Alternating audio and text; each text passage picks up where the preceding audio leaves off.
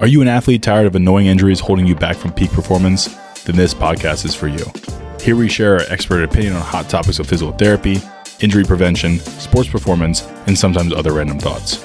I'm your host, Dr. Els.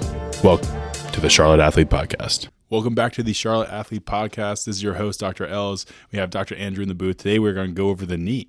Absolutely. I'm excited to be here as always. And we, as always, are going to preface this with we were talking about movement issues that cause pain in the knee. So for when you're running, jumping, cutting, and squatting, those kind of things, rather than blunt force trauma and having, an accident like that. So, Dr. Andrew, tell us more about the knee. What's going on there? Yeah, knee is an awesome joint. I love talking about it. I want to go over first I want to go over the pattern that we see the most and just dive into that a little bit to kind of kick things off here. So the most common cause of knee pain occurs due to an excessive, what's called internal rotation and adduction of your femur, or excessive external rotation, abduction of the tibia.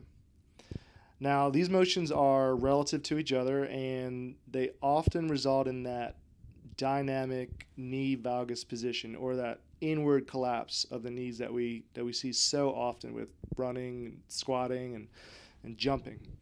And so, to help understand this a little better, I do want to talk a little bit more about the biomechanics involved here. And so, we know the knee is a hinge joint, right?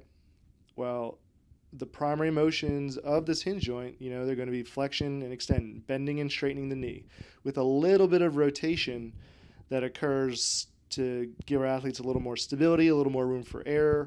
It's also very important for what's called the screw home mechanism, which is involved with full knee extension or straightening. And it's that little bit of rotation. It's super important in rotational movements, lateral movements in sports.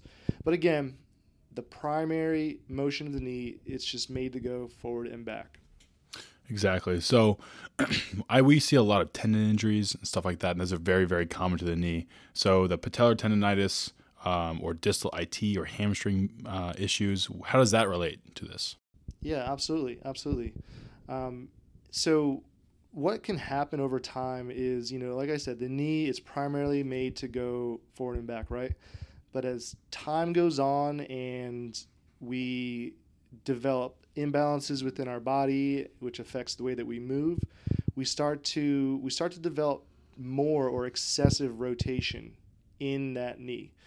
And that is what leads to ultimately pain. Now, in relating to tendon issues, when the sum total of an athlete's physical movement demands and repeated load on their knee increase beyond the knee joint's level of stability, we don't see an increase in flexion and extension, right? We actually see an increase in rotation, which then becomes a repeated movement that needs to be managed by all the soft tissue stabilizers at and around the knee. And when those soft tissue stabilizers are unable to manage this new hypermobility, this excessive rotation, that's when we get these tendon issues in our athletes. And so, Els, you see this pattern a ton. What other, we mentioned tendon injuries, but what other injuries do you see as a result of this pattern? A couple of different things. The common knee sprain, if you will, PFPS or patellofemoral pain, something. Patellofemoral pain syndrome. Can term anyway. It's a garbage can term. Yeah, it's the low hanging fruit of knee pain. But you can just kind of put in that garbage can, if you will.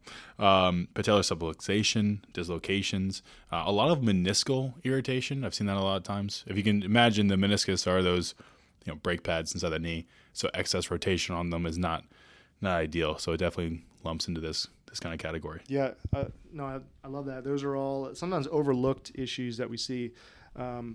So just to kind of recap here, knees, it's mainly designed to flex and extend, bend forward and back. But when we start to, when our soft tissue stabilizers, our muscles, tendons, imbalances within our body just cause overload in the knee beyond what it's capable of, that's when excessive rotation occurs, that excessive tibial external rotation, as I said in the intro.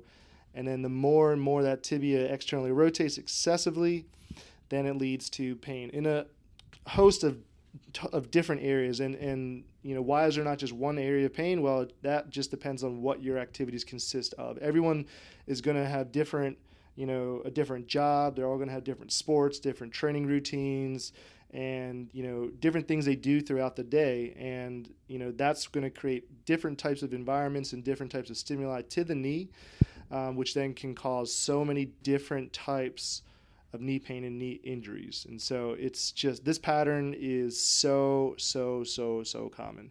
We see it in here all the time. And so, Els, to swing it back to you, so we see this all the time, you see it all the time. Let's talk about treatment. You get an athlete comes in here with knee pain, they're presenting with this pattern. Let's just kind of talk a little bit more about what we would do here at the Charlotte Athlete. All right, yeah. So at the top, we start with a lot of the manual therapy stuff. Like we've talked about before in this podcast, we are manual therapists. So we'd like to hit you with a couple manual therapy techniques in order to get you, move in the right direction. Because all the strength stuff, that is going to be getting rid of those compensations. We want to get you in the right path before we start getting into that. So with typical knee pain, especially with this pattern, what we're looking to is free up a couple different places that maybe this compensation is now occurring from. So the ankle is a big, source of compensation. If you don't have very loose ankles, your foot's gonna be spinning out, causing a little bit of external rotation. I bet you guys have seen that in the bottom of a squat or parts of cuts or jumps. A lot of runners.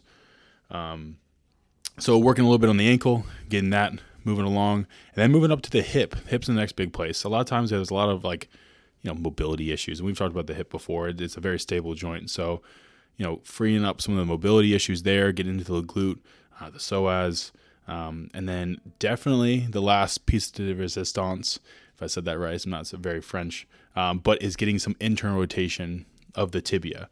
And we do that with some muscle energy techniques, which is essentially just using your muscles to facilitate the motion, and practice in that position, which is getting that internal rotation. So then when we bring you out in the gym and we start squatting, we're in the right path. We're getting that pain down, and we're starting to build better patterns and better movements. Awesome.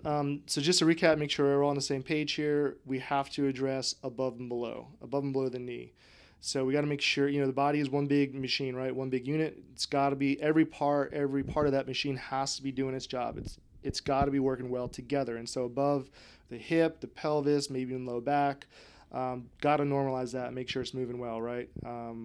And then you mentioned below the ankle, foot and ankle, ankle, most important, and limitations, the ankle could lead to foot collapse. And so all those things need to be addressed as well. But just like you said, man, the biggest thing that is missing that we see day in and day out with athletes that have had treatment in the past is, their practitioner may be addressing above. They may be addressing below, but they're not doing anything to the knee itself. And, yes, the knee has developed a hypermobility, or it's moving too much into excessive external rotation of the tibia. But what's happening is that is creating a relative hypomobility into the opposite direction of tibial internal rotation. And so a major component of what we need to do here is restore normal balance of that rotation within the tibia, within the knee. And that's just like I was mentioned, those internal rotation mobilizations or muscle energy techniques. Those are super, super important.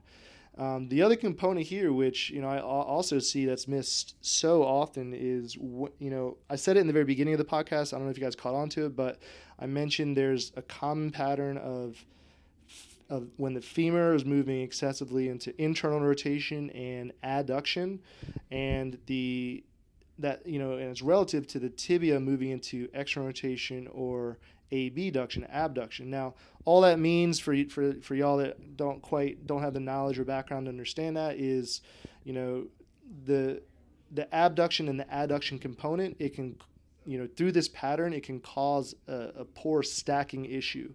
Meaning like the tibia and the femur, they're not going to stack perfectly above each other. And so a big component that we see all the time with this is identifying this stacking issue and seeing if we need to normalize how well that tibia and that femur stacks on top of each other. So super important, normalizing, all this with manual therapy. It really helps expedite the process. Sometimes the fibular head needs to be addressed as well with this pattern, but above and below, and then hitting these hypomobilities at the knee, super common, super important, and the knee is just almost always missed from a manual therapy standpoint. Absolutely. Really addressing all those, building blocks that lead up to the movement that's causing the pain. So once we get that all cleared up, then it's time to get out in the gym. And like we said before, we're out here and we're sweating. We're getting you guys working. Again, these are the things that are your weaknesses, if you will. The muscles that may not have the best practice moving. So these guys can get tired out pretty quick. So that means you're going to be sweating. So, well, athletes aren't doing, working. They're not, running sprints lying on the ground, right? So you got to absolutely not. Yeah. Doing different Jane Fonda leg lifts. I mean, fine if you need it initially, and we use those on occasion to get some initial activation and awareness of how well those muscles are working. But yeah, you said it. Get them off their feet, get them sweating as soon as possible. Exactly. And honestly, a lot of times too, the return to sport aspect is not carried through all the way. The return to intensity needs to be as quick as you possibly can.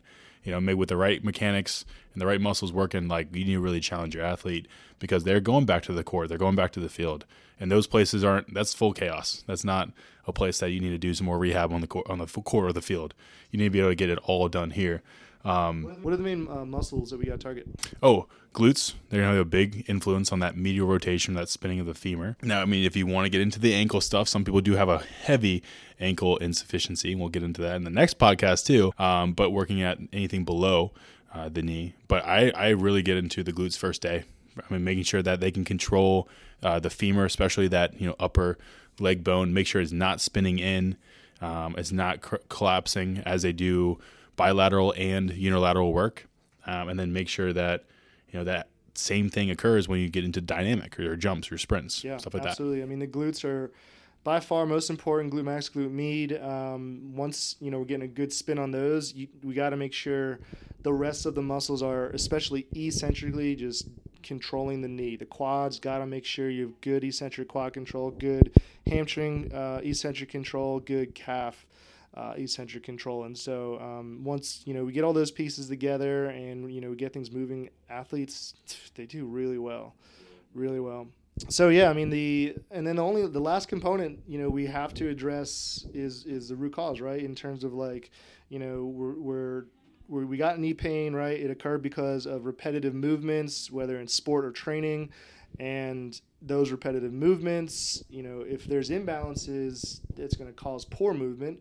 And so we got to ask ourselves what's causing the imbalances. And that's the bread and butter of what we need for long-term success with our athletes. We have to make sure they understand what they're doing on a regular basis, whether through training or just their daily habits. It's even as simple as things of the way that you sit, the way that you stand, the way that you sleep, the way your body moves when you train, when you work out, when you're in your sport. All these things need to be addressed. Super, super, super important. Absolutely. Again, if you're an athlete out there and you're trying to compete at the top of your game, you're going to make sure every box is checked. And we don't leave any of those boxes unchecked. Especially if you're an athlete that has been dealing with on-off knee pain for years, or you've seen multiple practitioners, we can help. We just got to get to the root cause of the issue. Yep. We have a good time doing it. Thank you for listening to our knee podcast. We will be doing an Ask You Any or Ask Me Anything kind of thing, the AMA stuff. So please send any questions you have. We are here to answer those questions. This is just the surface level of how these things go. Obviously, everyone has a presentation that's a little bit different per each person. So if you guys are dealing with knee pain, if you've had experience with this kind of stuff, we are here to answer your questions. So please send those in to our Instagram, our website, text it to us, anything you guys need. Well, stay tuned for our next part. That will be the ankle and foot. Hope you guys have a good one. Have a good one. See y'all then.